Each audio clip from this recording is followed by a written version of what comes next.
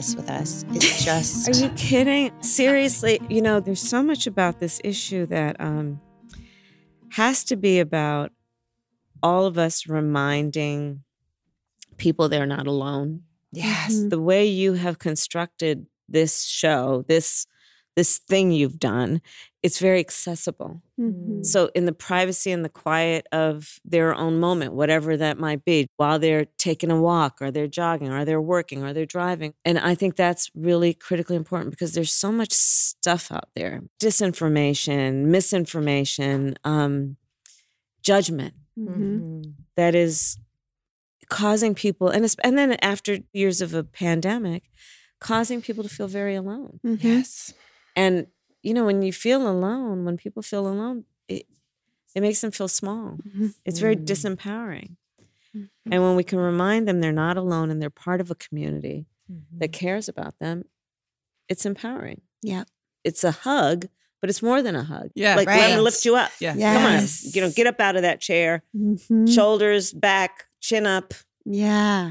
Well, we are dumbfounded with excitement and gratitude today because we have the absolute honor to be in conversation with a woman who has, and will continue to do very hard things. Yep.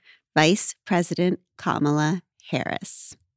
Vice President Harris is the highest-ranking elected woman in U.S. history, the first South Asian American senator, and the first woman or Black American to be the California Attorney General. Yet, among all her titles, she most cherishes the honor of being the daughter of Shamala Gopalan Harris, who taught her to never back down from a righteous fight. And thank God for that, because she is leading what we believe to be the movement of our generation, the movement for reproductive justice. And she is inviting all of us to join her. Thank you for being with us, Vice President Harris. It is my joy and honor. Thank you. And thank you for your voice, for all of you. This is a moment for all of us to understand our power as an extension of our rights and to join together in sisterhood and fellowship among all people, regardless of gender, to speak up. Mm-hmm. So thank you. It's great to be with you guys. You do it all the time. You speak up all the time. Thank you. This weekend would have been the 50th anniversary of Roe, which held that our constitutional right to privacy included abortion. And this protection allowed us to control our own bodies, plan our own families, and make the futures of our choosing. In Dobbs, the court eviscerated that liberty with a stroke of a pen. When the three of us heard that, we were stunned, grieved, terrified, and we called each other first. How did you feel when you heard the news, and who did you call first? So I was on my way that day to Illinois to be with Congressmember Lauren Underwood to continue the work that we have been doing together. And before that, I'd been doing on maternal mortality. So I was on my way to do the work of highlighting one of the great long-standing issues in our country, which is that women are unnecessarily dying in connection with childbirth, with particular impact on Black women, who are 3 times more likely to die, Native women, twice as likely to die, rural women, 1.5 times more likely to die. And the decision came down, and I called my husband immediately because he's about the only person I could call with the furor that I had in a most unrestrained way with language that did honor to that fury. Yes, the correct language for the moment. And well pronounced. Yes. And I just, I've seen a lot. I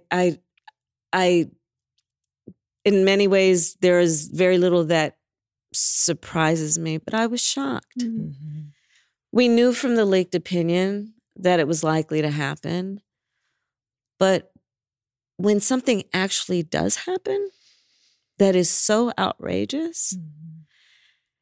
And you know, and the contrast for me that day when I heard about it was, here I am going to work on an issue that has been long ignored, and the hypocrisy of these people who portend and put themselves out as caring about the sanctity of life, but have been wholly absent in those numbers when it comes to the fact that women are dying every day in America in connection with childbirth.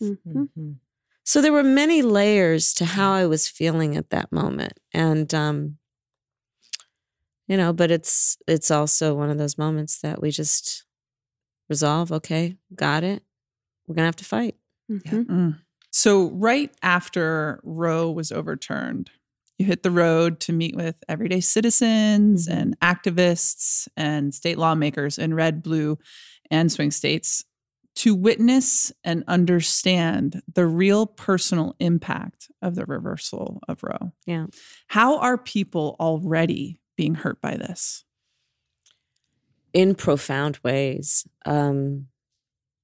Let's start with just, if we can pull back the subject at hand. So among the many roots, if you will, that are part of this issue in terms of what's behind it, it is the judgment that has existed probably since the beginning of time about women's sexuality. I love that we're going here. Yes.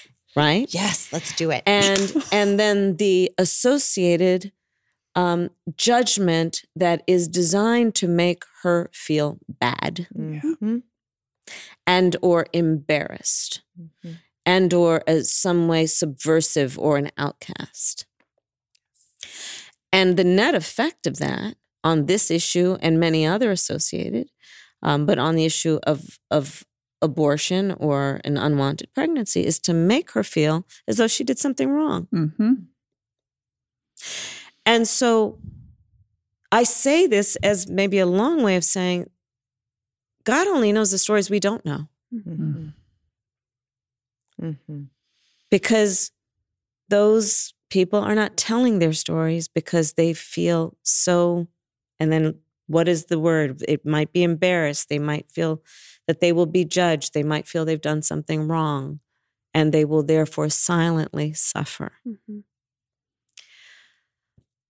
And the stories have been the story of, for example, the tragedy of the 10-year-old girl who was molested and had to leave the state of Ohio to seek help in another state.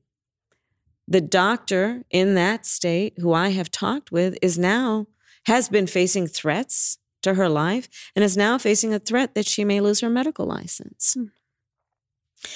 And let me tell you something. I, for a large part of my career as a prosecutor, specialized in violence against women and children.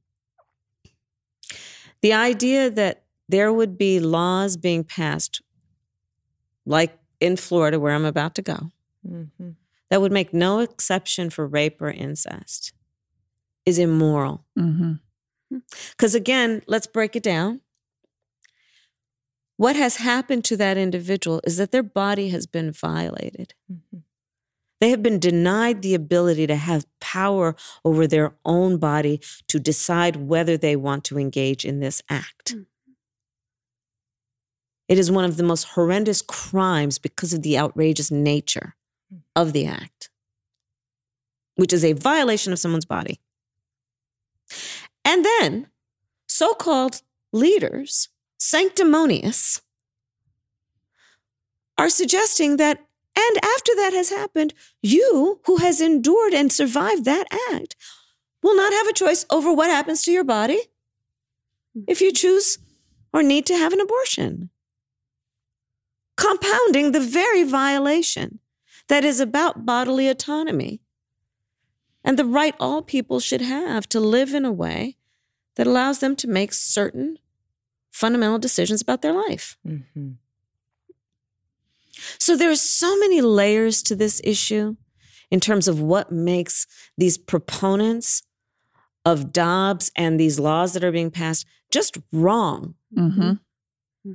Because here's the bottom line. The government should not be telling people what to do about their own bodies. Yes. And one does not have to abandon their faith or deeply held beliefs to agree the government should not be telling her what to do. Let her make that decision with her priest or pastor or rabbi. Let her make that decision if she chooses with her loved ones. But the government does not have a right to be making that decision for her. That is such an important piece of this to show that reproductive justice is actually religious liberty. Yeah. Because That's right. as you said, the Jewish teachings, the overturning of Roe violates thousands of years of teachings. One of the cases that went up with Roe was actually the opposite, where the army was trying to tell a woman that she had to get an abortion to keep her job. So it's the flip side of the same coin. It has nothing to do with the actual procedure. It's the choice of what your body will and will not do. Exactly. And the point that you are making that I think we all have to make repeatedly to all of our friends is this movement about allowing people to make this decision and choose for themselves is not a movement to convert people in terms of their religious beliefs. This is not what that is. It is simply to say, you do what you believe in, what your faith dictates, and leave the others to do what their faith and their beliefs dictate. That's right. And in that way, it is such a fundamental point, which is about one of the foundational concepts and principles upon which our country was founded: freedom and liberty. I say take back the flag on this issue. This is about freedom and liberty. Yes. Right. Yes. That's right. Right? That's right. I mean, what we have learned from Black and brown intersectional activists from the beginning is that reproductive justice doesn't have to do with a particular law or a particular legislation. When we back up, as Monica Ray Simpson of Sister Song says, this is about full-scale liberation. It is about the ability to walk through the world and do what we must do and be safe in doing it. And I think if we all can understand that it is about the full-scale liberation that is the use and enjoyment of your life as you see it. Right. Everyone can get behind that. There's a phrase for that, which is self-determination. Yes, I've heard that. What right? is that? How about that? Right? How about that? Self-determination. If we think about it again, going back to just the point about who are we as a country? What do we stand for? What do we believe in? What was our reason for being? It was about self-determination and freedom and liberty. It was about working against the idea that the government would be big brother and make decisions, fundamental decisions for you about your life and those things that are in particular the most private aspects of life. One other way of thinking of it is that individuals should have the right to make decisions about the matters of heart and home. So that's about who you marry. It's about what you choose to do within the privacy of your home. That is not about hurting anyone else, but the choices that you rightly should have the ability to make, the freedom to make. And our homes are our bodies. Yes. Our homes are our bodies. We were talking about how this is the first time in history that the Supreme Court has reversed itself to take back a constitutional right from the American people. And we know this is not the end of that, but the beginning. So what will extremist Republicans do next to restrict our reproductive liberties? And will it include contraception and IVF? So Clarence Thomas said the quiet part out loud. In the decision, in the Supreme Court Dobbs decision, Clarence Thomas So the quiet part out loud, which this calls into question the right to contraception and the right to marry the person you love. Mm-hmm. And so we should all take that very seriously. Thankfully, Congress did on the second piece. Yep. And we passed then a bill, the Congress passed, which the president quickly and joyfully signed into law, protecting the fundamental right to marry the person you love. But the right to access contraception, I mean, literally, we should be understanding, and all people of any gender should be understanding. Let's be clear about this. It is about the decision that you should be able to make about whether or not you get pregnant or whether or not you want to get somebody else pregnant. Mm-hmm. Mm-hmm. And in that way, again, all genders should be concerned about this. Mm-hmm. Mm-hmm. Speaking about being concerned about things. So my sister just mentioned what Monica Ray Simpson said about reproductive justice. Bayard Rustin, a queer key strategist in the 1960s civil rights movement, said, "We are all one, and if we don't know it, we will learn the hard way." Yes. We know you've talked about the intersection between voter suppression and abortion restrictions. If we care about abortion rights and we don't want to keep learning the hard way, who else must we care about? And what other issues do we need to make our own? So I love Venn diagrams. We have heard. So one day I might write a book. I love Venn diagrams. So the three circles, right? And how they overlap. And so on this issue, and that's about intersectionality, it's about also the beauty of understanding that the vast majority of us have so much more in common than what separates us. And when we can see it, whoa, the opportunity for coalition building and building community and reminding us we're not in this alone. We're all in this together. Not to mention what I think should be the edict to all of us, which is to say no one should ever be made to fight alone, right? We must stand up for each other. That's right. And the rights that each is entitled to. So on the Venn diagram, I asked my team, let's look at where the attacks are coming from. And when we look at where the attacks are coming from, what we find is that from the same place that you see an attack on a woman's right to make decisions about her body, you will see attacks on voting rights, attacks on LGBTQ rights. If you want to put a fourth circle on there, it's an interesting exercise to then figure out who's engaged in book bans, right? And what that should tell us is, again, that there is a very significant overlap in each one of these fights. And these fights, one might ask, what are they about? They're about freedom. They're about liberty. They are also about dignity. Yes. They're about dignity. And the dignity to which each person is entitled as part of their existence should not have to be earned.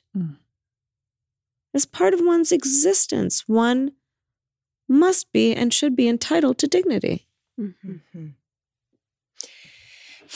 Because the dignity is not, no one is out there saying, this is an easy decision, willy-nilly. Right. What they're saying is that it's precisely because this is such a difficult decision that it is yours to make in consultation with whomever you trust. Yeah. And that is why I believe it's about dignity, because it's about trustworthiness. On this spectrum of who can make this decision. That's an excellent point. You can be trusted with this decision. Right. And when you cannot be, we have to pull back all those rights. Because you as a human are not as trustworthy as this other set of humans who presumably are, because as you have pointed out, it's real hard to think of a law that limits a man's control over any part of his body. I once asked that question. Yes, I do remember that. That was a good moment for all of us. Yes. I've only been replaying it almost every day since. Yeah. You're spot on, right? It's about also looking at, again, there's historical precedents for this, sadly, but without going through all the history on this, which is depriving, for example, women of the ability to vote, to own property, all kinds of things, right? Let's put all of that aside. It is also in the context, this issue of the fact that the trajectory of our nation, the direction of our nation, has hopefully always been about making progress. Progress as defined by many things, including the expansion of rights, not the restriction of rights. That's good. So what we have just experienced is a restriction of rights that had been recognized by the highest court in our land. And in that regard, I will say that as Vice President of the United States, I meet with heads of state, foreign leaders on a fairly regular basis. I've now met with over 100, in person or by phone. Presidents, prime ministers, chancellors, kings. When we as the United States of America walk into those rooms to have those conversations, we generally have been able to walk in, chin up, shoulders back, talking about the importance of democracy, human rights, rule of law. And in that way, we have presented ourselves as a role model of all of those things.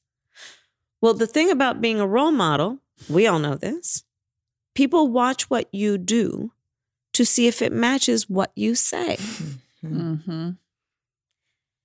People around the world are watching as the highest court of our land just took a constitutional right. And my greatest fear is that autocrats and dictators around the world, where their people are fighting for rights and freedoms. Let's talk about women who are fighting all around the world for their rights and their autonomy. But those autocratic dictators can look at them and say, well, you want to hold out your friend, the United States? Well, look what they just did. You sit down. And in that way, we then appreciate that this issue, the way it has gone down, will impact not only the people of America, but arguably people around the world.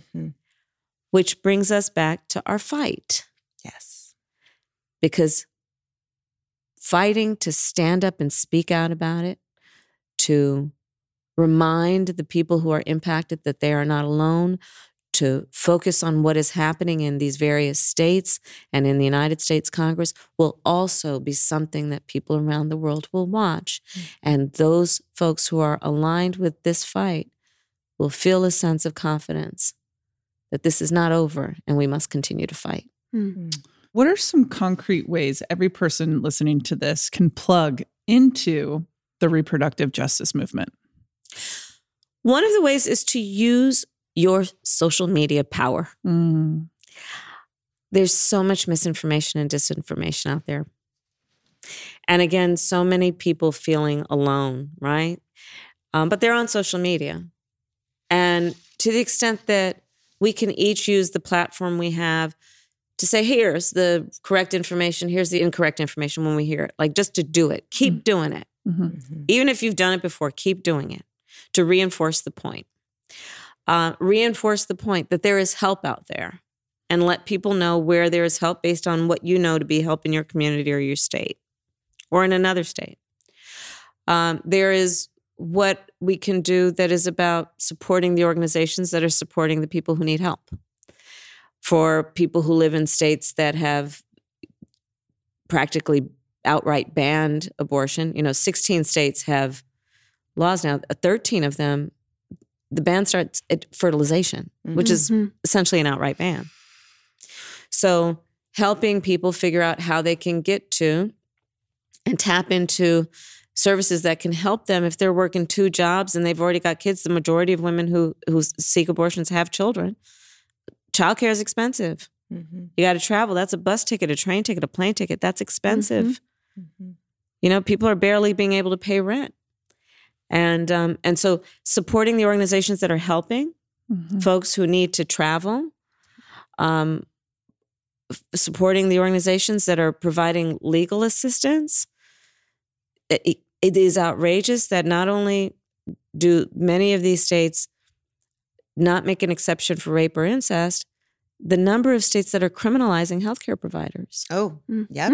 Providing for prison time for a nurse or a doctor is crazy. Yes. If we were talking about this a few years ago, we'd say this is just bananas. That's never going to happen. Right. It has happened. So supporting the organizations that are supporting folks who might need legal services. And then there's elections, because, hey, elections matter. Yeah. Who your local prosecutor is matters, especially if you are in a state that has criminalized healthcare providers. Who your governor is matters for sure. Who your attorney general is matters. And then who your local representatives are, that matters, because they're going to be, in particular, if they work in your state house as a legislator, they're going to be the ones either pushing for greater protections or pushing back against restrictions. That's why at the beginning I traveled to all the states, not all the, I haven't yet traveled to all the states, but a lot of states, blue and red states, to convene state legislators to remind them that we need them, and they're now going to be on the front lines, because this has moved out of then the federal piece into the states. So be active in statewide organizations. Get involved, and, you know, let's all be joyful warriors on this too, right? My sister was dying to ask you about being a joyful warrior. So The most joyful warrior. your mother was a pioneering scientist, and you picked up a lot of your leadership principles from her. Yes, I and did. In her lab, you learned that innovation is what can be unburdened by what has been. Indeed. And this moment is terrifying. Yeah. And it's grueling. And talk about elections matter. We're years in and we're tired. Yes. So it's terrifying, but it also can be seen as a moment of a gift, Right. because what got us here is not going to take us from here. We are doing something new, or we are just standing by and letting them take whatever else they're going to take next. So what do you see as the gift of this? And what do you see as the innovation going forward for what this movement can feel like and what can be?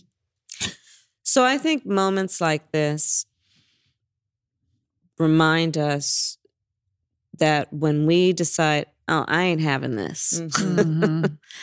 Okay, got it. I'm getting out there. I'm going to go and talk to some friends. I'm going to do my social media as necessary. I'm going to join an organization. And the effect of that activism is always a really wonderful thing, I think, for an individual, which is to see the incredible power and strength that we each have to lift up each other. It's an incredible strength. One can say you can, how strong am I? Look at my muscles, right? And flex your arm. But I think the true expression and measure of strength is not based on who you beat down. It's based on who you lift up. That's right. And for a lot of people, they may have thought, I think we all did, some things were long settled, so I don't have to worry about that. That's good. Those folks 50 years ago who got Roe decided they did their thing and I have benefited and we're all good. And then the Dobbs decision came down and everyone realized, got it. Can't take anything for granted. That's right. Got to be active and hold on to our gains, because otherwise they may atrophy, deteriorate, or be taken. And so the strength of the moment is to remind us we have to be vigilant. And that's okay, because it's just about acknowledging the fact and the truth of the matter, which is anything that is precious and important requires our vigilance in protecting it because the duality of these things is that usually the thing that gives us great strength can also be very fragile, meaning if we don't protect it, it could go away. Before we end, I have to ask one thing. So when we get all of our Joyful Warriors podcasters together and we do all of the things you've suggested and we get a democratically controlled Congress and we get a Democrat into the presidency, do you have confidence that Democrats will go to the mat to write bodily autonomy into law once and for all?